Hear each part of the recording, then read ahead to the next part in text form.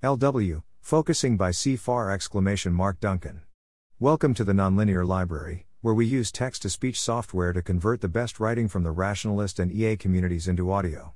This is Focusing, published by CFAR! Duncan on July 29, 2022 on Less Wrong. Epistemic status, firm. The focusing technique was developed by Eugene Gendlin as an attempt to answer the question of why some therapeutic patients make significant progress while others do not. Gendlin studied a large number of cases while teasing out the dynamics that became focusing, and then spent a significant amount of time investigating whether his techniquified version was functional and efficacious. While the CFAR version is not the complete focusing technique, we have seen it be useful for a majority of our alumni. If you've ever felt your throat go suddenly dry when a conversation turned south, or broken out into a sweat when you considered doing something scary, or noticed yourself tensing up when someone walked into the room, or felt a sinking feeling in the pit of your stomach as you thought about your upcoming schedule and obligations, or experienced a lightness in your chest as you thought about your best friend's upcoming visit, or. If you've ever had those or similar experiences, then you're already well on your way to understanding the focusing technique. The central claim of focusing, at least from the CFAR perspective, is that parts of your subconscious system 1 are storing up massive amounts of accurate, useful information that your conscious system 2 isn't really able to access. There are things that you're aware of on some level, data that you perceived but didn't consciously process, competing goal sets that you've never explicitly articulated, and so on and so forth. Focusing is a technique for bringing some of that data up into conscious awareness, where you can roll it around and evaluate it and learn from it and, sometimes, do something about it. Half of the value comes from just discovering that the information exists at all, for example noticing feelings that were always there and strong enough to influence your thoughts and behavior, but which were somewhat under the radar and subtle enough that they'd never actually caught your attention, and the other half comes from having new threads to pull on, new models to work with, and new theories to test. The way this process works is by interfacing with your felt senses. The idea is that your brain doesn't know how to drop all of its information directly into your verbal loop, so it instead falls back on influencing your physiology, and hoping that you notice, or simply respond. Butterflies in the stomach, the heat of embarrassment in your cheeks, a heavy sense of doom that makes your arms feel leaden and numb, each of these is a felt sense, and by doing a sort of gentle dialogue with your felt senses, you can uncover information and make progress that would be difficult or impossible if you tried to do it all in your head. On the tip of your tongue. We'll get more into the actual nuts and bolts of the technique in a minute, but first it's worth emphasizing that focusing is a receptive technique. When Eugene Gendlin was first developing focusing, he noticed that the patients who tended to make progress were making lots of uncertain noises during their sessions. They would hem and haw and hesitate and correct themselves and slowly iterate toward a statement they could actually endorse. I had a fight with my mother last week. Or, well, it wasn't exactly a fight, I guess? I mean, well, we were definitely shouting at the end, and I'm pretty sure she's mad at me. It was about the dishes, or at least, well, it started about the dishes, but then it turned into, I think she feels like I don't respect her, or something? That's not quite right, I'm pretty sure she knows I respect her. It's like, more like there are things she wants, she expects, she thinks I should do, just because of, I dunno, like tradition and filial piety, or something? Whereas patients who tended not to find value in therapy were those who already had a firm narrative with little room for uncertainty or perspective shift. Okay, so, I had another fight with my mother last week. She continues to make a lot of demands that are unreasonable and insists on pretending like she can decode my actions into some kind of hidden motive, like the dishes thing secretly means I don't respect and appreciate everything she's done for me. It's frustrating, because that relationship is important to me, but she's making it so that the only way I can maintain it is through actions I feel like I shouldn't have to take. According to Gendlin, this effect was the dominant factor in patient outlook, more important than the type of therapy, or the magnitude of the problem, or the skill and experience of the therapist. Gendlin posited that patients found value in this tip of the tongue process because they were spending time at what he called the edge, the fuzzy boundary between implicit and explicit, between already known and not yet known, between preverbal and verbal.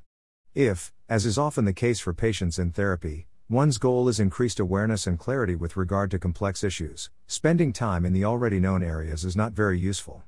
The juicy stuff, the new insight and knowledge, comes from gently approaching that edge, being willing to sit with the vague and not yet clear, and patiently waiting as things materialize. From the use your whole brain perspective that CFAR tends to take, it makes sense that the latter patient, the one with a strong set of preconceptions, would be less likely to make progress than the former. The latter patient is using their System 2 explicit reasoning to make sense of the situation, and they're using only their System 2. They have a top-down narrative explanation for everything that's happening, and that top-down narrative is drowning out contrary evidence and subtle signals and anything that doesn't fit the party line. Whereas the former patient is certainly thinking, in the classic System 2 sense, but they're also listening. They're doing a sort of guess and check process, whereby they try out a label or a description, and then zero in on the note of discord. They're allowing their implicit models to do a significant amount of the driving, and not settling on a single story prematurely. There's often a similar dynamic in focusing, where people are trying to tease out the meaning of a felt sense that can be subtle or quiet or easily overwritten. The act of interfacing with a felt sense often feels like having something right on the tip of your tongue. You don't know what it is, but you also know that you'll recognize it once you get it. It's like being at the grocery store without a list, and knowing that there's something you're forgetting, but not quite knowing what, and having to sort of gently feel your way toward it. Okay, what's left? I need, It was for the party? Was it soda? No, it wasn't. I mean, yes, I do need soda, but that isn't the thing I'm forgetting. Something for the snacks, was it, hummus? No, not hummus, but we're getting guacamole. Yes. That's it. It was guacamole. From felt senses to handles. Alright, so we have felt senses, which, to recap, are a sort of physiological reflection of some bit of information somewhere in your brain. The next piece of the puzzle is handles. A handle is like a title or an abstract for a felt sense. It's a word, or short phrase, or story, or poem, or image, some System 2 parsable tag for the deeper thing that's going on. It's the true name of the problem, in the magical sense used in fantasy novels, the true name that gives you some degree of power over a thing. Let's say a felt sense is like a photograph. Photographs contain a lot of information. They're rich in detail and nuance. They often have lots of colors and contrast. They're unique, in the sense that it's not at all hard to tell most photos apart from one another. But the vast majority of that information is tacit. It's hard to compress into words. If I were to show you 100 similar photographs of 100 similar faces, it would be pretty hard to get you to pick out the right one simply by talking about the details of the face. The same is true of felt senses, or, more strictly, of the implicit mental models that lie behind the felt sense. The thing in your thoughts that is producing the butterflies in your stomach, or the sudden tension in your shoulders, is built up of hundreds of tiny, interconnected thoughts and experiences and predictions that are very hard to sum up in words. A sketch, on the other hand, is compressed. It can be evocative, but it's sparse and utilitarian, conveying as much of the relevant information as possible with economy of line. In order to get something as rich as a real face out of a sketch, your brain has to do a lot of processing, and regenerate a lot of information, filling in a lot of gaps. Yet a sketch can nevertheless be more or less accurate. It can be a good fit for the photograph, a true match. You could have a sketch of very high quality that just isn't the same face. It's that sense of correspondence that we're looking for, when we do focusing. Gendlin often uses the word resonance. Does the word or phrase that you just used resonate with the felt sense? Are they a good match for each other? Often, your first attempt at a handle will not resonate at all. Let's imagine that you're focusing on something that's been bothering you about your relationship with your romantic partner, and this has manifested itself in a felt sense of hot, slightly nauseous tightness in your chest. You might try out a first draft statement like "I'm bothered by the fact that we've been fighting a lot," and then sort of hold that statement up against the felt sense, just like holding a sketch up next to a photograph to see if they match. You'll think of the sentence, and then turn your attention back to the tightness in your chest, and see if the tightness responds in any way. No, that's not it. From there, you can iterate and explore, following your sense of that was partially true, which part was most true. It's more like, like I never know what to say? Or, no, it's like I have to say the right things, or else. Hopefully, some part of the handle is more resonant with the felt sense. Now that you've wiggled your way around a little, some part of it is a better match than before. And then you keep iterating, being sure to pause each time and leave space for the felt sense to respond. Remember, the goal is to listen, not to explain. It's like, if I say the wrong thing, everything will fall apart? Because I'm the only one who's trying to fix things, or something? Yeah, it's like I'm the only one who's willing to do the work, who's willing to make sacrifices to keep the relationship healthy and strong. You get the idea. As the process continues, the handle grows more and more accurate, and evokes more and more of the underlying what's really going on. You'll often feel a sort of click, or a release of pressure, or a deep rightness, once you say the thing that really completes the picture. Note that completes is actually a bit of an overstatement. It's often the case that you don't get a full picture of something like an entire face, but that instead you get a lot of clarity on one or more parts. In our metaphor, this would be something like, you trace the jawline and one eyebrow and nothing else, but you really got an accurate sense of that jawline and that eyebrow, and that produces a click on its own. Gendlin makes the point that the felt sense will often change, or vanish, once you've uncovered a good handle. It's as if there was a part of you that was trying to send up a red flag via a physiological sensation. As long as your system 2 hasn't got the message yet, that sensation is going to continue to occur. Once the message is accurately received, though, and your system 2 can write a poem that captures what that part of you is really trying to say, there's often a relaxing, opening up sort of feeling. The physiological alert is no longer necessary, because the problem is no longer unrecognized or unacknowledged or unclear. Advice and caveats. Of course, the fact that you've accurately expressed your brain's sense of what's going on doesn't mean you've found the bona fide truth. As pretty much all of the rest of this handbook shows, we often have confused or incomplete or biased beliefs about the world around us and our own role within it. But either way, getting clarity on what's going on in your head, under the hood, on what sorts of narratives and frames resonate with the part of your subconscious that was generating frustration or fear or unease or pain in the first place, is usually a huge step forward in turning the problem into something tractable. Instead of being something that's been bothering me, it's now mundane, with gears and levers and threads to pull on. That's not saying it'll be easy to fix, just that it's usually much better than fumbling around in the dark. Here are some tips to keep in mind when practicing focusing. Choosing a topic. Often you'll enter a focusing session with a clear sense of what the session will be about. It's the thing that's been bothering you lately, or the thing that you can't get out of your shower thoughts, or the thing that you haven't got around to processing, but now's the time. If not, though, or if multiple things are all sort of clamoring for attention, one useful motion is to do something like laying them all out on the shelf. Imagine saying, out loud, everything in my life is perfect right now. You can also actually do this. It is often a useful exercise. For most people, there will usually be an immediate objection of some kind. Often there is both a word or phrase, the parking tickets, and a visceral feeling, lump in my throat. You can sort of imagine mentally lifting out the parking ticket problem and placing it on a shelf. Now the sentence becomes, yeah, okay, so there's that thing with the parking tickets, but other than that, everything in my life is perfect right now. Oh, right, there's that thing where I was going to already have an exercise routine by now, but I haven't even started. Okay. So that's there. But except for the parking tickets thing, and the exercise thing, everything in my life is perfect. And so on. Eventually, you should be able to say a sentence that feels true, and which doesn't provoke any strong internal reaction. You should feel sort of calm and flat and level as you say it. And then, from among the items on the shelf, you can choose one that you want to focus with. Perhaps one of them seems particularly urgent or alive, or perhaps you'll simply pick. Or maybe, having gotten out all the tangible problems, there remains some sensation that you have no explanation for. Having created space for it, you can now sit with it and see what it has to say. Get physically comfortable. The focusing technique depends on you being able to attend to your physiological sensations, and also to do so with some degree of lightness.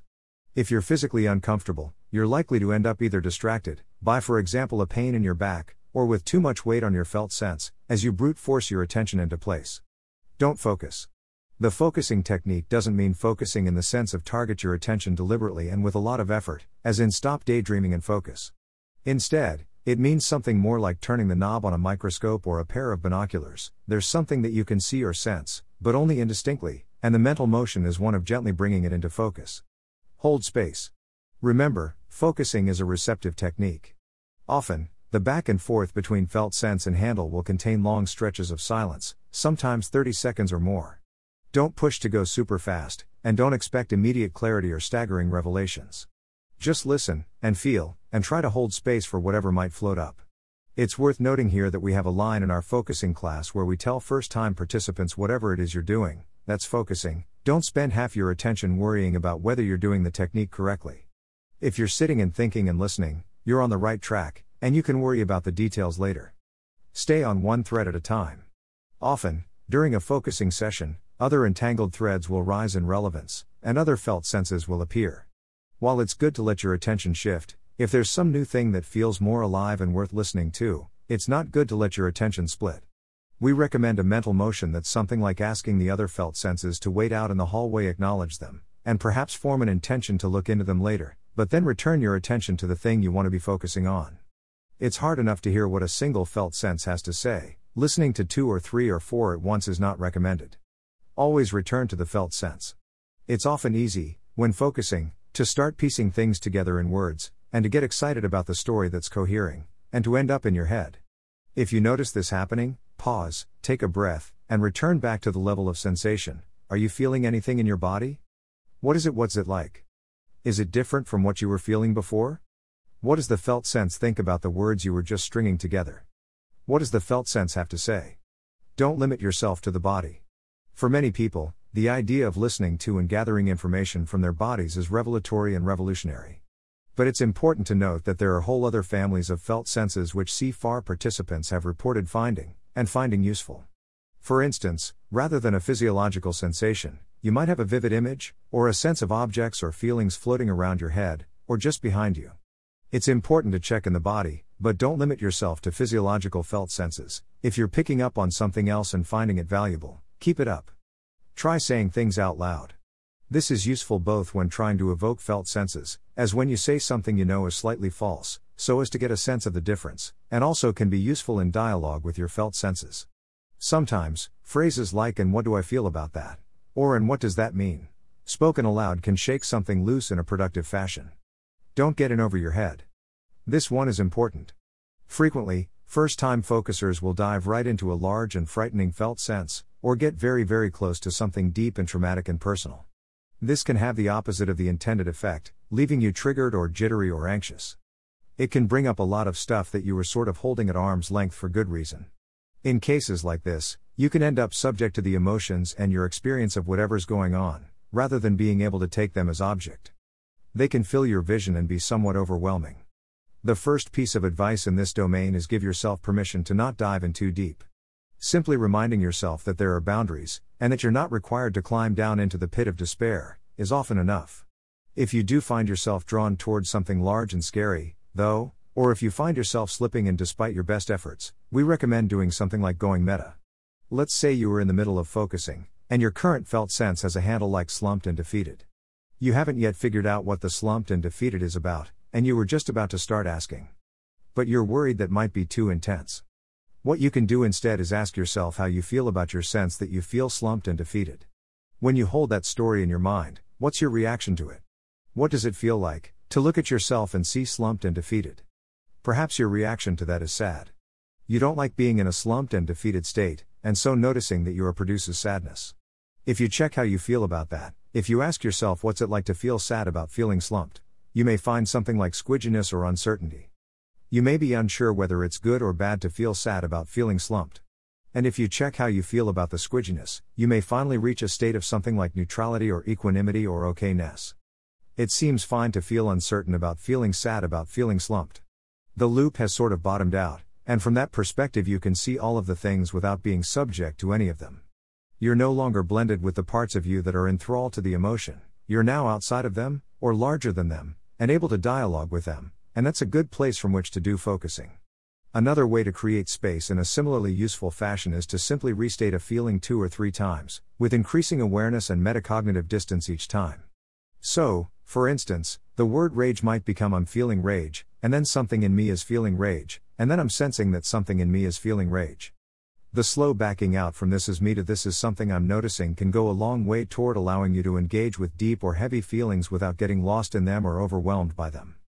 The focusing algorithm. 1. Select something to bring into focus.